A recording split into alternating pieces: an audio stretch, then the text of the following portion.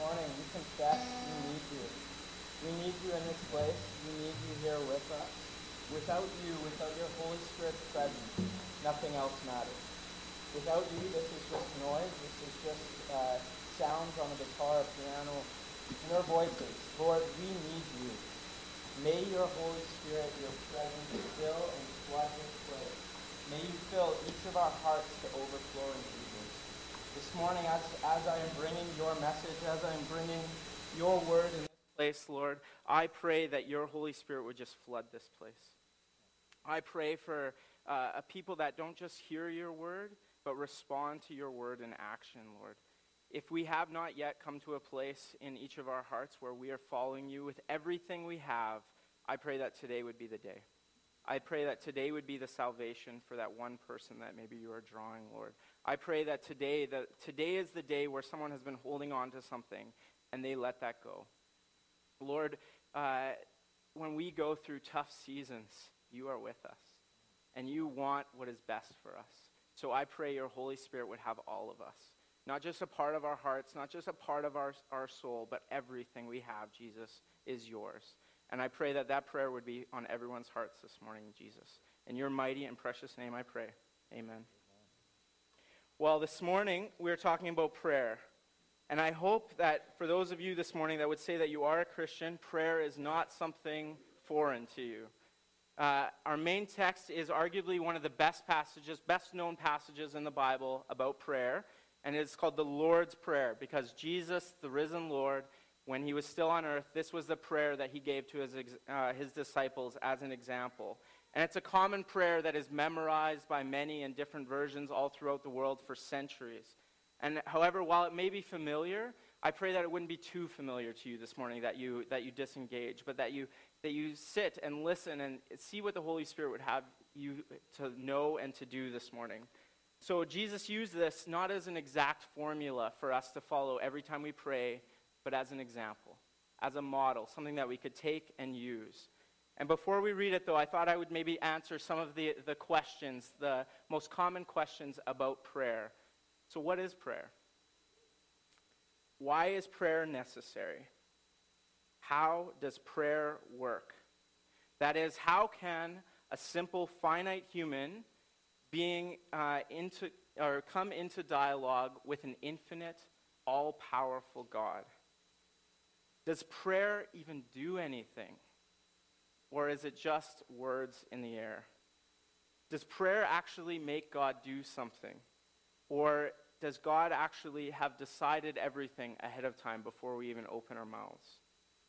So the last question itself is something that is very complicated to answer, and it depends on the person that you would ask, how the answer that you would get. But the one thing that is super clear in Scripture is that we have examples of times when God said he was going to do something, and somebody prayed, and God changed his mind. So God declared that he was going to wipe out the Hebrew people in the Old Testament, and Moses, as their leader and as their prophet, God said, I'm going to use you, and I'm going to rebuild the nation. I'm done with them. They've disappointed me. They've walked away too many times. And Moses pleaded with God and said, God, please relent. Please do not destroy the people. How would that look? All the other nations will look and say that God wasn't powerful enough to do this. And God relented. God was gracious to them. And throughout Scripture and church history, we see this over and over again, the importance and the prevalence of prayer. William Carey, who is known as the founder of modern missions, had a high regard for prayer. And prayer, he showed, is the most central of all spiritual disciplines because it ushers us into communion and into relationship with God. William Carey once wrote, real prayer is life-creating and life-changing. Prayer, secret, fervent, believing prayer, lies at the root of all personal godliness. Most of the time when we think about prayer, we think about it as asking God to do something and then hoping that he does it. However, prayer is not necessarily always about changing God's mind or making him act in a certain way. Instead, most of the time, it's actually us aligning ourselves with what he wills. And so God speaks to us through the intimacy of prayer and just the stillness of abiding in his presence. God desires greatly for us to be in an intimate and personal relationship with him. And that's our greatest need. As human beings, all of the suffering that we go through, all of the sickness, all of the sadness, all of the brokenness in the world is due to a broken relationship with our Creator. And so what we need most of all is for ourselves and the whole world to be reconciled to him. And so we're going to be reading from Matthew 6, 5 to 15, and I'm going to be reading it out of the ESV, but I encourage you to turn there in a hard copy Bible or in an iBible if you have it. But as people are turning or swiping there, I just want to ask, who knows what a sword drill is? Anybody?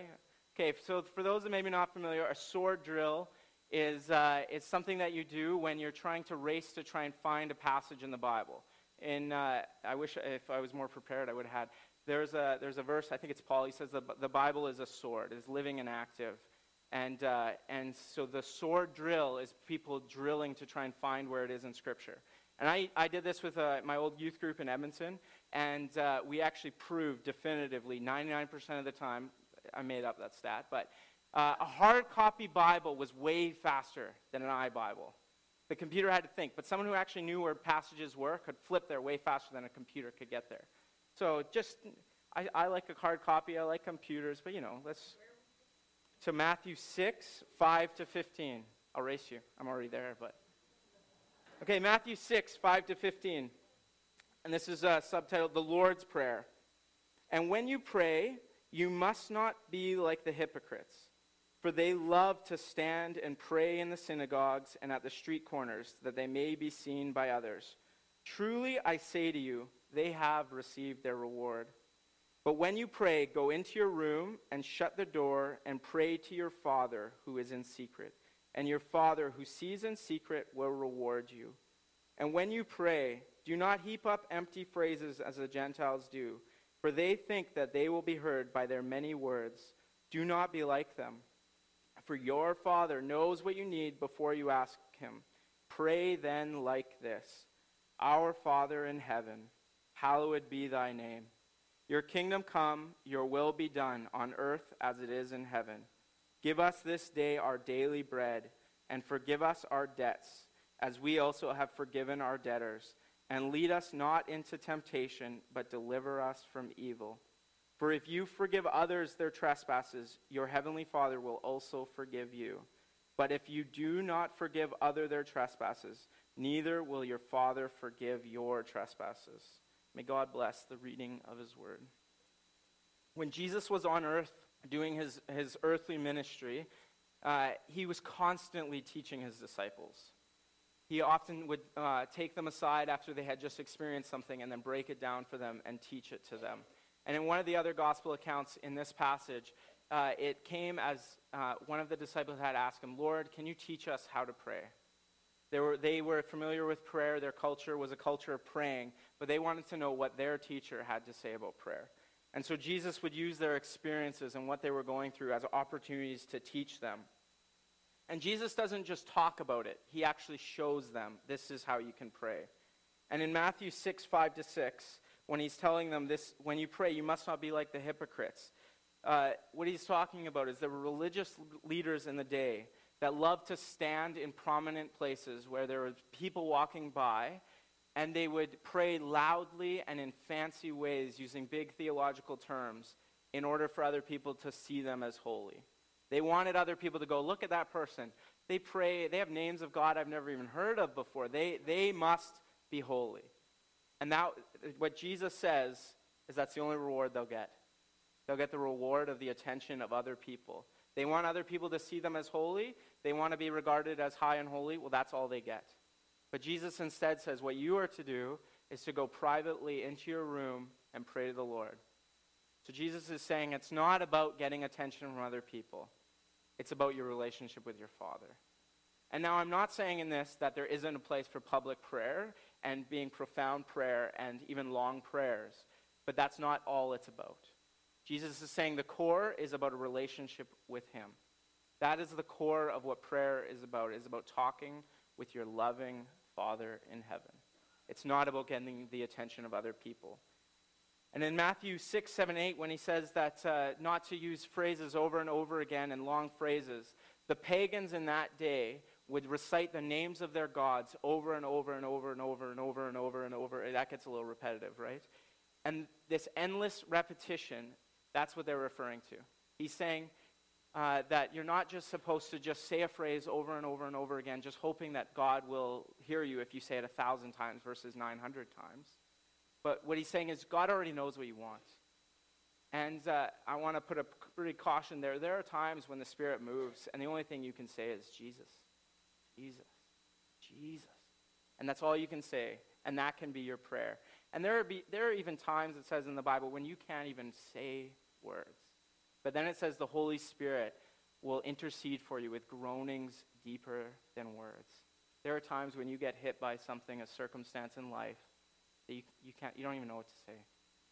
So you just say Jesus, and that's it. That can be your prayer. Or one of the prayers I've been saying lately is help. That's the only prayer I can pray. Help. And Jesus then goes on to give an example of prayer. And this example of prayer is profound because it shows the importance of our relationship with God. It starts by calling on God as our Father. That is an intimate relationship. In the Old Testament, the Old Testament Jewish people would never say the name of God aloud. It was too holy to say aloud. And so Jesus is talking about God in such an intimate way. It is relational. It is saying God loves me like a father, and a perfect love. This shows the intimacy. So God is not some distant, angry deity that you're trying to appease with the right words or the right sentences or the right names. He is our loving Father who is present and wants what is best for us before we even ask or say it ourselves. He's our Father. He wants us to be close to us. He wants us to be with him, and he wants us to say whatever's on our hearts. And after this introduction to God, there are 6 petitions directed to him that give the proper priorities we are to have. And the first 3 focus on God. They don't focus on asking what people want. They don't focus on anything else but on God, on his power, and on his will. So in prayer, we are come first. The first thing that we should do is to give God glory. Say, God, you are amazing. God, you are mighty. God, you are strong. Whatever you can think of, whatever that you feel about God, you pour out that praise to him. And then after that, it says that God is in heaven. God is God. God is Lord. God is sovereign. He is above us, and he is sitting in the place of perfection and on the throne of power and sovereignty. That is recognizing that God is supreme. And the next phrase is, hallowed be thy name. Now, who used the word hallowed this week in the conversation? No? I was going to ask Wes this, but I don't think they use this in Penn High very often. I don't think they're going around and say, man, that basketball team was hallowed. Man, that was... No, this isn't a very common earthly or a common phrase in English, because hallowed means holy. It means reverent. And so it's saying even the very name of God is holy. So that's a recognition that God is Lord. God is our King, and he is worthy of praise. The next petition is for God's kingdom to come. We are in a weird time. We are in the in-between time. Jesus has conquered sin and death, and people are still sinful, and people still die. God's kingdom has come, and it's not yet here. So what Jesus is saying here is that we need to pray for the kingdom to come more here. We need to pray for it to be ushered in. God's kingdom is here and in presence and in power, but not fully yet. So it's recognizing that God is sovereign and God is in control, and yet he still allows terrible and sad things to happen. So the presence of God's kingdom in this age refers to the reign of Jesus Christ in the hearts and in the lives of believers. God doesn't force himself on people. So God's kingdom will only come into those people who have surrendered their lives to him. God doesn't force it on that day. And the mystery of it all is that God says the reason that there is still sin and death in the world is because he is merciful, because he is gracious, because he is waiting for more and more people to be told about the hope and the truth that can be found in Jesus Christ alone, and for them to respond, to have the chance to respond to that hope. And so this ushering and asking for the kingdom of come is for the kingdom, for God to have his way in every person in the world. And then the third petition speaks of God's will. This is talking about God's revealed will, the things that he has already told us in the Bible that he wants to happen. We know that God wants all people to come to faith in him. That is what it says in the Bible, that God hopes that all would come to him. Jesus died for the sins of all the world. But as I said, not all the world accepts that. You can forgive somebody, but unless they actually apologize and are willing to change their behavior, you can't be reconciled to them. So God forgives people, but they have to be willing to say, I don't want to be Lord of my life. I want you to be Lord of my life, Jesus, for them to come back to relationship with him. And so the next petition after this is for daily bread. This is our daily needs. Jesus told us that we don't live on bread alone, but as humans, we can't live without food or water or shelter. And I would say even more than that, we can't live without emotional needs. Humans have a need for community, a need for acceptance, for love, and for hope. We need hope even when we realize the situation seems hopeless. There was a man that was a Jewish man in the Holocaust, and he wrote a book on suffering. And his name escapes me at this moment, but he said that he could tell when someone was going to die. Not based off of how they looked physically, because they all looked terrible. They were all malnourished. But he could tell in their eyes when they had given up hope. And that's when he knew the end was coming. And he said that there were people that still had a relationship with God in the depths of that darkness, that were able to, the crumb of bread they were able to share with those who were too weak for themselves. There can be hope in the darkest of places, and humans, we need that hope, but it can only be found in Jesus. And the fifth petition is for forgiveness. This recognizes that we need God most of all. We can't do it on our own. There's no such thing as being good enough to be loved by God. We don't have to do anything to be loved by God, because we can't be good enough. We all fell short when we chose to sin. And so it's saying that outside of God's grace, we're hopeless. There's no hope. But Jesus offers us that hope. He says that if we ask for forgiveness, he will surely forgive us. So we need his love, and he offers that to all of us. But he also asks us to forgive others. So when others hurt us, if we choose to hold on to that hurt and be angry and be resentful, then Jesus is saying, then why would he forgive us? Because then we obviously don't understand his forgiveness. If we who have hurt him so badly would choose to, when someone hurts us a little bit, to hold on to that, then we make little of God's forgiveness. We say, well, that's nice, God forgave me because I'm pretty good, but that person, they were rude to me. I'm never going to forgive them. They did this to me. Well, if God only knew. Well, what we did to God was far worse than what anyone could ever do to us.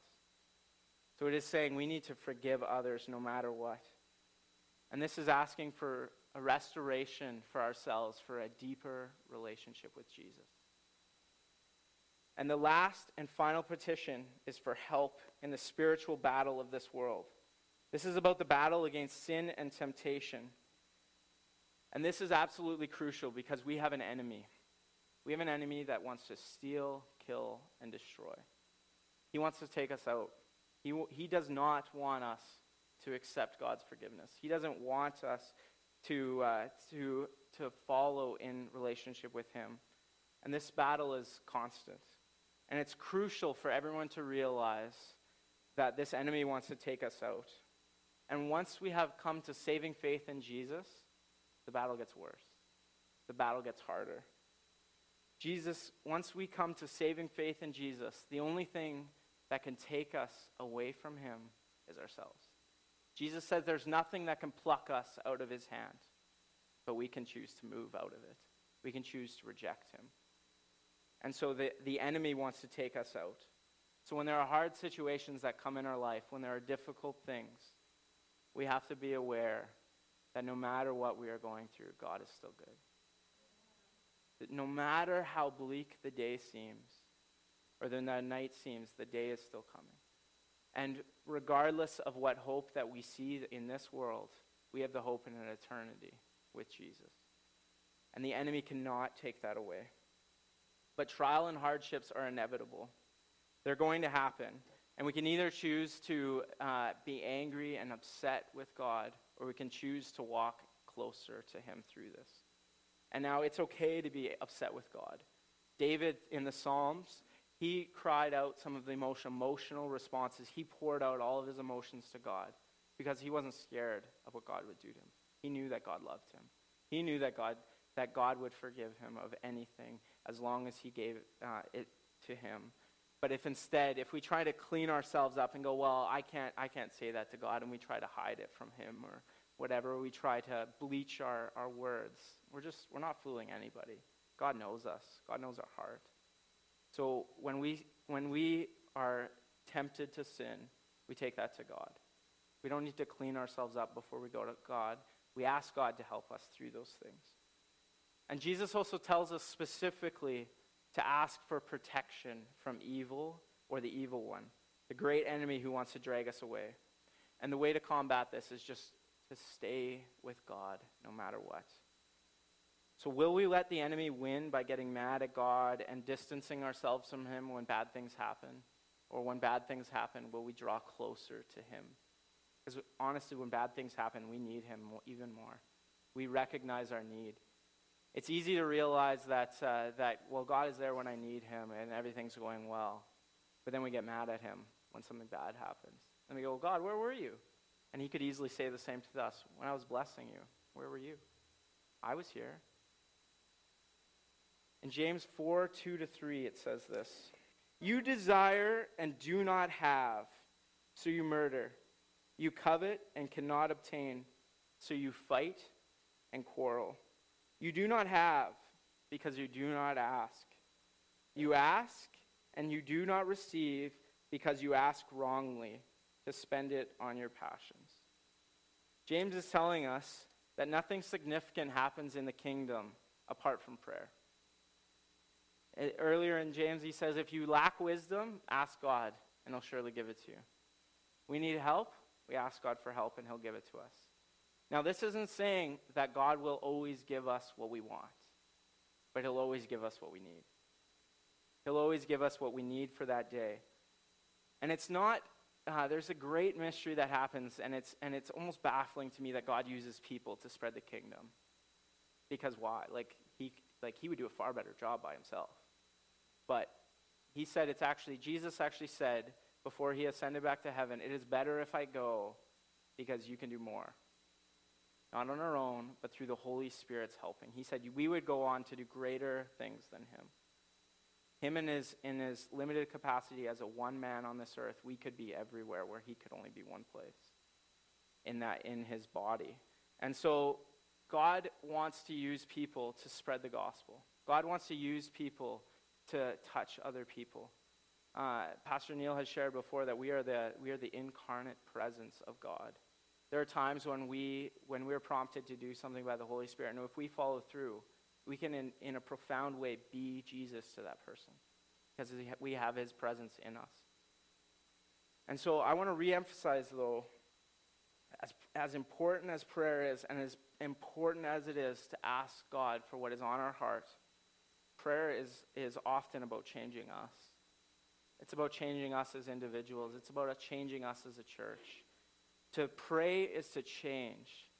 And prayer is the central avenue God uses to transform us to be more like Jesus. So in prayer, in real prayer, we begin to think God's thoughts after him. Jesus says that we are to pray for our enemies. And the reason that we're supposed to pray for our enemies is because if you're mad at someone and you hate somebody in that moment because of what they have done to you, if you start praying for them, you get God's heart for that person. You see that how much God loves them. And you see, instead of being angry at them, you see the brokenness that is there. And you see the need for forgiveness that is there. And you start to love that person. So when we pray, we get God's heart and eyes for people. So as we pray, we progressively are taught to see things from God's point of view. Therefore, when we are praying and we say, not my will be done, but your will be done, as Jesus did in the Garden of Gethsemane before he was betrayed, when he was walking to the cross, and he knew that he would have to suffer this horrible persecution and death, this excruciating pain, he said, God, Father, if you could take this cup away from me, please do so. But not my will be done, your will be done. And so when we are going through something that is terrible and tragic and hard, and we are asking for God to do something, and we say, not my will be done, but your will be done, it's not a cop-out. It's not saying, well, just in case God doesn't do what I ask, then at least I had that little precursor in there. No. We ask in faith, hoping that we know the will of the Father, but we recognize that he is sovereign. He is Lord. He is the one who ultimately decides. And it's not a matter of the size of our faith. Jesus says if we have the tiniest amount of faith, the mustard seed, we can command a mountain. You move from here and jump into the sea, and that's enough faith. So yes, we need to have faith when we pray, but it's not about telling God what he has to do. It's about asking our loving Father what he's going to do. He's Lord. So even if he says no to our deep desires and our pleadings, we recognize he is Lord. And it's about what he wills, not about what we will. So when we say, not my will be done, but yours, it's an act of deep surrender. And saying, God, I have told you and you know what is on my heart. But don't give me what I want. Do what you want. Give me what I need through this. God, I feel like I need this, but you know what is best. You do what is truly best in this situation. I want this to happen. I want the circumstances changed, but you do what you know is best. Now, we need to pray even when we are busy, and in fact, we should even pray more the busier we are. Martin Luther declares, I have so much business I cannot get on without spending 3 hours daily in prayer. Martin Luther was an incredibly busy man. He wrote a ton of sermons. He wrote a ton of academia. He was not a perfect man, but he recognized that he was so busy he needed God more. And there's a book by Bill Hybels that I'm starting to read. It's called Too Busy Not to Pray. It's by a pastor who recognized that he was going through so many things and he was neglecting his prayer life. He was doing as much as he could, and then he realized God doesn't do anything important or eternal without prayer. And he said this, he said, when we work, we work. When we pray, God works. And through prayer, God gives us his peace. In our theological background, John Wesley says this about prayer. He said, God does nothing but an answer to prayer. And one of the great mysteries is that God chooses to use us to build the kingdom. And it's not that God couldn't do what he wanted to outside of us, that he chooses not to.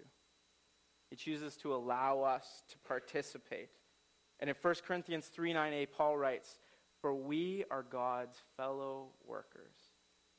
And so we have the blessing and the opportunity to work alongside what God wants to do in the world. And what an important calling is that.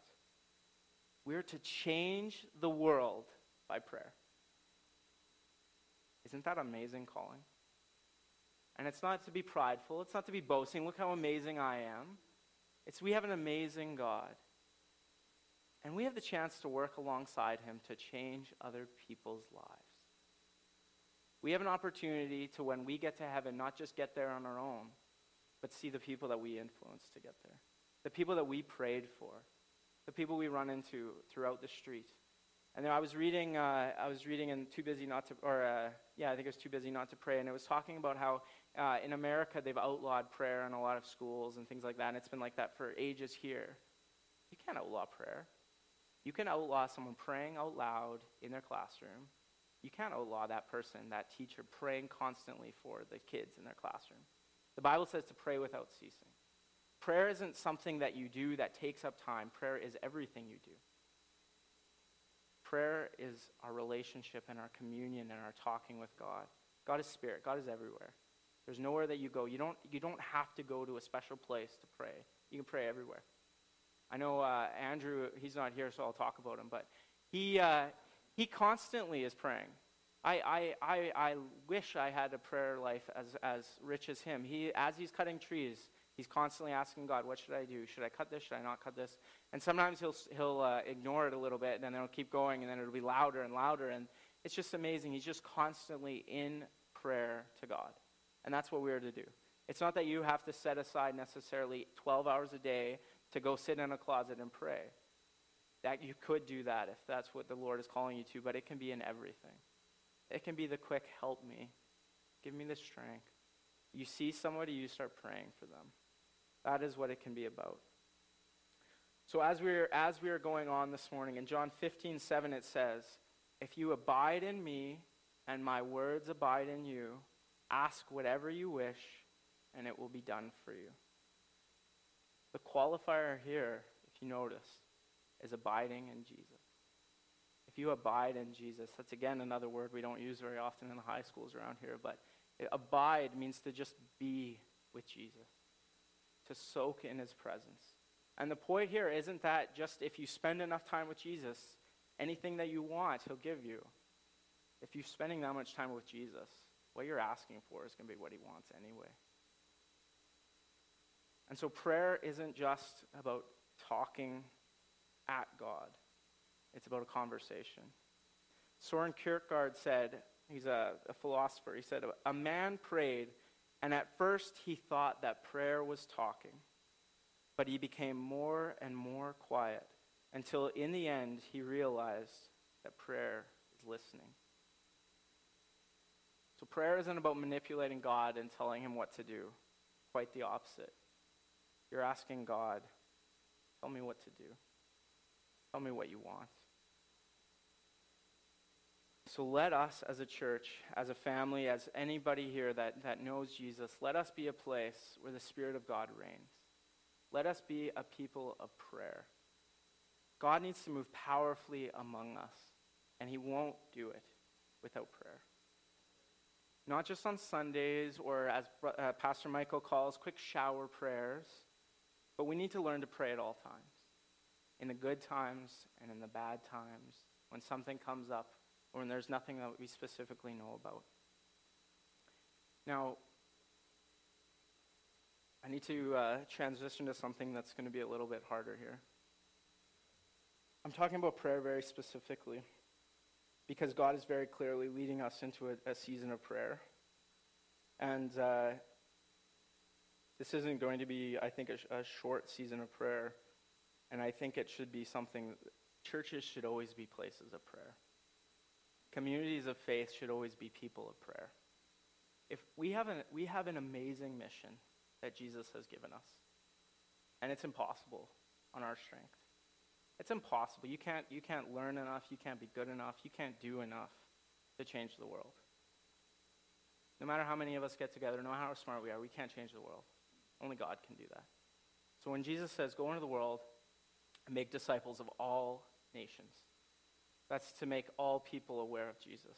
Tell them the truth of the gospel and then leave it up to the Spirit of Jesus.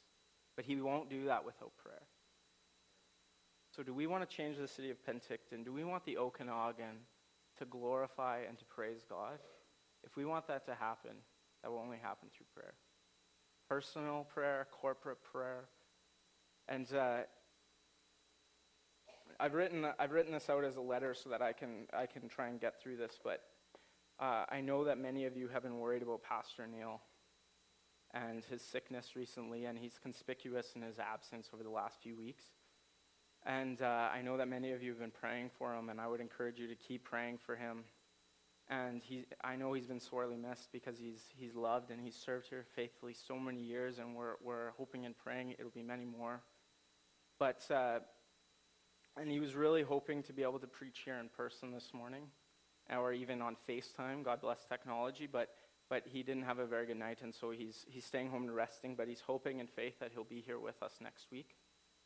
And understandably, he hasn't wanted this to become public yet until this morning, because he didn't want to worry people unnecessarily. But obviously, a lot of people know that he has been sick, and to keep him away from here, it has to be sickness, because he wants to be here as much as he can. And so the last few weeks, he's been having some unusual symptoms. And he got some testing done, including a CT scan a couple weeks ago. And during the scan, they found a growth on his pancreas. So this growth had been blocking off two of his ducts, his bile duct, which causes jaundice, and a pancreatic duct as well. And this past week, he had a surgery to put in 2 stents in order to open up these ducts and restore the function of his pancreas. And so he's able to, now the jaundice is starting to fade and it's getting better. And that surgery was successful. The other part of the surgery was to do a biopsy on this growth. So there's no easy way to say this, but the growth that they have found and the results that he's gotten from that biopsy is pancreatic cancer. And it's quite a serious disease. It's quite a serious illness. The medical options that he has been presented with are very limited. Neil and Heather will be meeting with an oncologist to give as much relief as possible to his symptoms, but the doctors are not talking about a cure. The doctors are talking about palliative treatment. Now, I want to be very, very careful here that we have our focus. Pancreatic cancer is a serious illness, but we serve an infinite and a mighty God. God is the author of life. He created Neil, and he loves him more than we can possibly understand or come to realize. And God is as saddened by illness and death as we are. It breaks God's heart even more than us. It's not God's will that people get sick and sad. It was not God's will that sin came into the world and these consequences happened. So while the medical system will do what they can to help Neil through this illness, we are now left with a choice. Are we going to choose despair or hope? Are we going to trust what doctors say is the diagnosis finally, or are we going to trust in God as Lord? We must choose hope. We must choose to hope in Jesus, who is the author and perfecter of our faith. God is bigger than cancer. God is bigger than all of the problems we faced. God's arm is not short. And as a church family, we must choose to hope in our Lord Jesus. God is faithful and he is good no matter what. The situation of our beloved pastor may seem dire and desperate, but we serve a God of the impossible. The situation is beyond us, but it is within God's power. We do not know what God is going to do, but as a church, we are going to pray for Pastor Neil to be restored to us. We're praying for a miracle. Now, before I keep going here, I just want to say this before I forget. Pastor Neil, as you can understand, is quite ill. And we know that he is very well loved by all of the people in this church. But the one thing that he has asked for is for his house to be a house of refuge. He is quite tired and he needs to rest. And so, he wanted to emphasize he loves you all. And he wants to visit with you. He wants to visit with friends and family and all of these things. But for the near future, he just wants his house to be a place of just rest. So we're asking people to respect that, not to call him, not to text him, not to drop by. But what he is going to do is on the days that he is well enough to visit, he's going to be coming into the church and be in his office, and he'll have an open door. People can come in and visit him. And so what he was planning the last time I talked to him was between 12:30 and 1:30 during the weekdays. So we would ask just people that want to come visit him to call the office and see if he's well enough to be there that morning, and then he'd love to have and visit with as many of you as can come. And so we just ask for the near future. Just the surgery that he had last week really wiped him out, and so he's quite tired and still trying to get over that.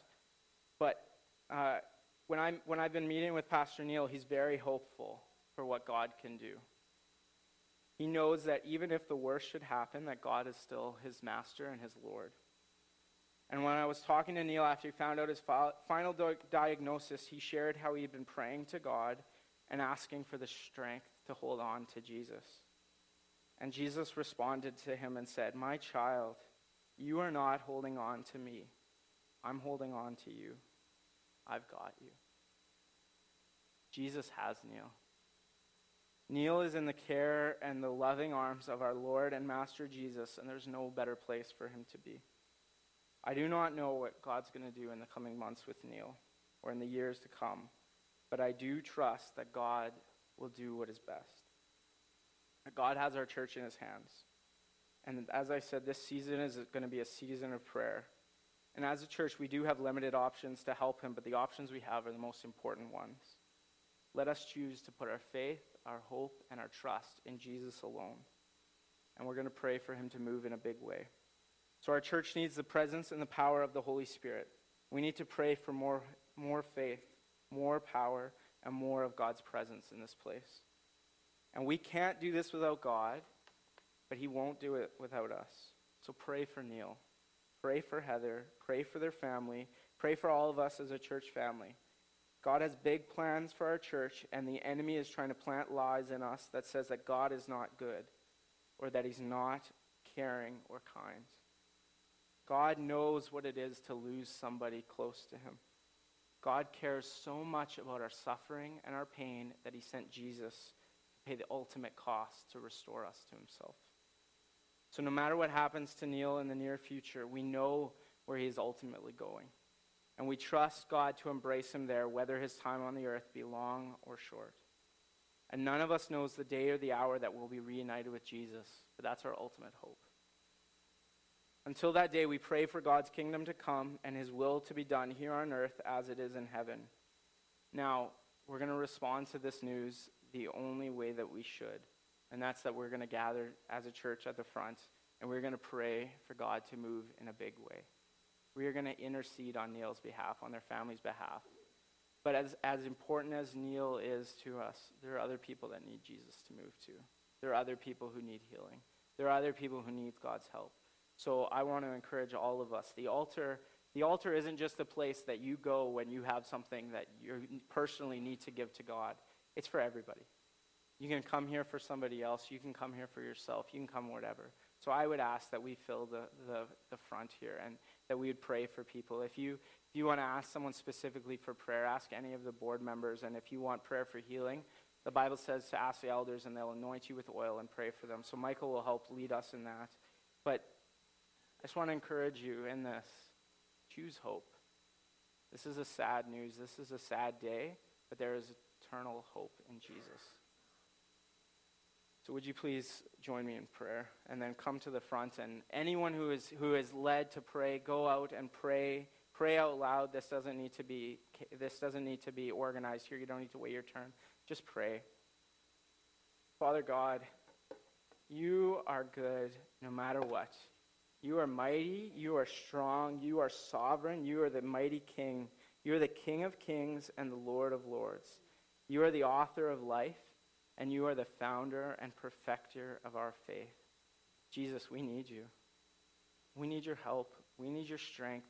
We need your Spirit's presence in us, Lord. And Pastor Neil needs you. Heather needs you, Lord, as they're dealing with practical concerns, Lord. And I know that, they are leaning on you through this. And every step that they take, they are taking in obedience to you, Jesus. And I pray that you would move in a big way. I pray that your Holy Spirit, your healing presence would touch cancer that is in Pastor Neil, and that you would remove it, Lord. That you would restore him to full health and bring him back to us, Lord. I pray that your Holy Spirit's presence of peace would be felt in the midst of this storm, Lord, that you would help Neil to get the rest that he needs, and that we are able to see his wonderful face here next week, Lord, giving us your word. I ask for that in your powerful and precious name, Jesus. Father God in heaven, here are your children before you. You sent your son, Pastor Adrian, with a message and a reminder that in times of crisis and when our heart is overwhelmed, we need to run to the rock that is higher than I. And that rock is you, Jesus. Here we are this morning. We've been here before, Lord. And I know your children are saying this morning, Lord, not again. We've been here before, Lord. Our heart's desires was something else, but your answer was different to that. But we heard the story this morning from the pulpit, Lord, of Moses praying to you and moving your hand. We don't know, Lord, what plans you have for Reverend Neil Allen Brand, a man you call and set apart and anoint to lead many to Christ. But this morning, Lord, he's not here.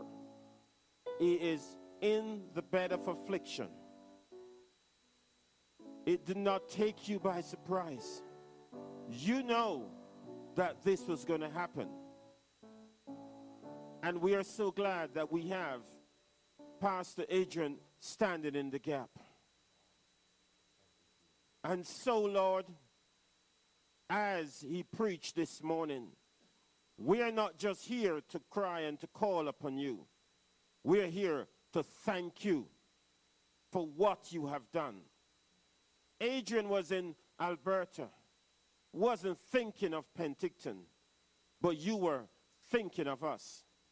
So we are glad that you send him to us.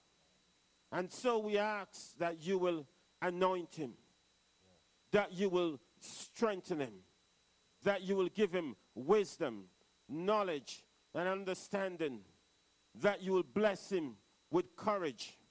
And in the days when he is weak, hallelujah, that you will be his strength. This is not a time or a season, Lord, that he could have foresaw, but you knew that this time was coming. So as his days you promise, so shall his strength be.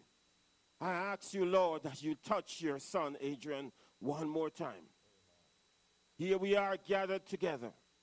You said, Lord, if we are in agreement, and we are in agreement this morning for Reverend Neil Allen Brand. And so, Almighty God, we've heard the diagnosis, but we haven't heard the final answer yet, because that comes from you. Our help cometh from the Lord who made heaven and earth. And that's where we are sending our request to. It's your child. Hallelujah. You have taken him a mighty long way.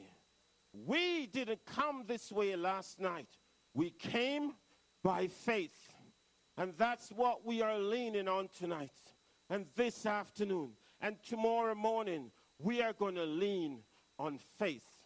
Faith not in ourselves, but faith in you. Father, in this church, in this congregation, kneeling at your altar, are testimonies of people, Lord, who were given over to death by doctors. But we, Lord, know, because we see them walking among us, as evidence of your glory and your majesty, of evidence of your grace. So we know that what you've done before, you can do it again.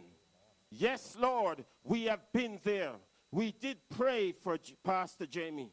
We did fast, and you took a different course. And we know that whatever you do it well. So here we are again, Lord. We are calling again for Pastor Neil. We are calling for strength, Lord. We are calling for complete healing. You are the God that healeth and forgiveth all iniquities. You can do it for him. But Lord, we heard again from the throne. We heard through your word this afternoon from Pastor Adrian. We still have to say, Lord, but if not, Lord, let thy will be done. Grace, Lord, extend grace to the broken heart of your children. You hear the cries. You said, Lord, you collect our tears in a vase. These are cries, Lord, of affection and love for a man that you have given to this church. Father, these are not cry because we're out of hope. We are crying because we are hopeful. We are hopeful, Lord, that you, who doeth all things well, will touch your child, Pastor Neil Allen Brand. We pray, Almighty God, for his wife, our sister Heather. We pray, Lord, as she is his helpmate, that you will strengthen her. That, Father, as she is the matriarch of her family, that you will endow her with wisdom, knowledge, and understanding. Father, we know that there is purpose in this. We know, Lord, we don't know what message, but we know, Lord, you don't do anything just for the sake of doing it. So, Lord, draw your people together. Help us, Lord, to draw closer to you in this time of crisis. Father, we can choose to fight or to take flight, but we are choosing to fight, Lord. We are choosing to fight cancer, not in our strength, but in the strength of Jesus Christ, our Lord and Savior, the kings of kings and the lords of lords, the one whose name is bigger than cancer, the one who has all power in his name. That's the name that we're fighting under. You are still Jehovah Shammah. You are the God who is not somewhere else. You are right here with your children. Father, this week will be a tough week for your children. But you said, when our heart is overwhelmed, we should run to the rock that is higher than I, and that is you, Jesus. Father, help us today.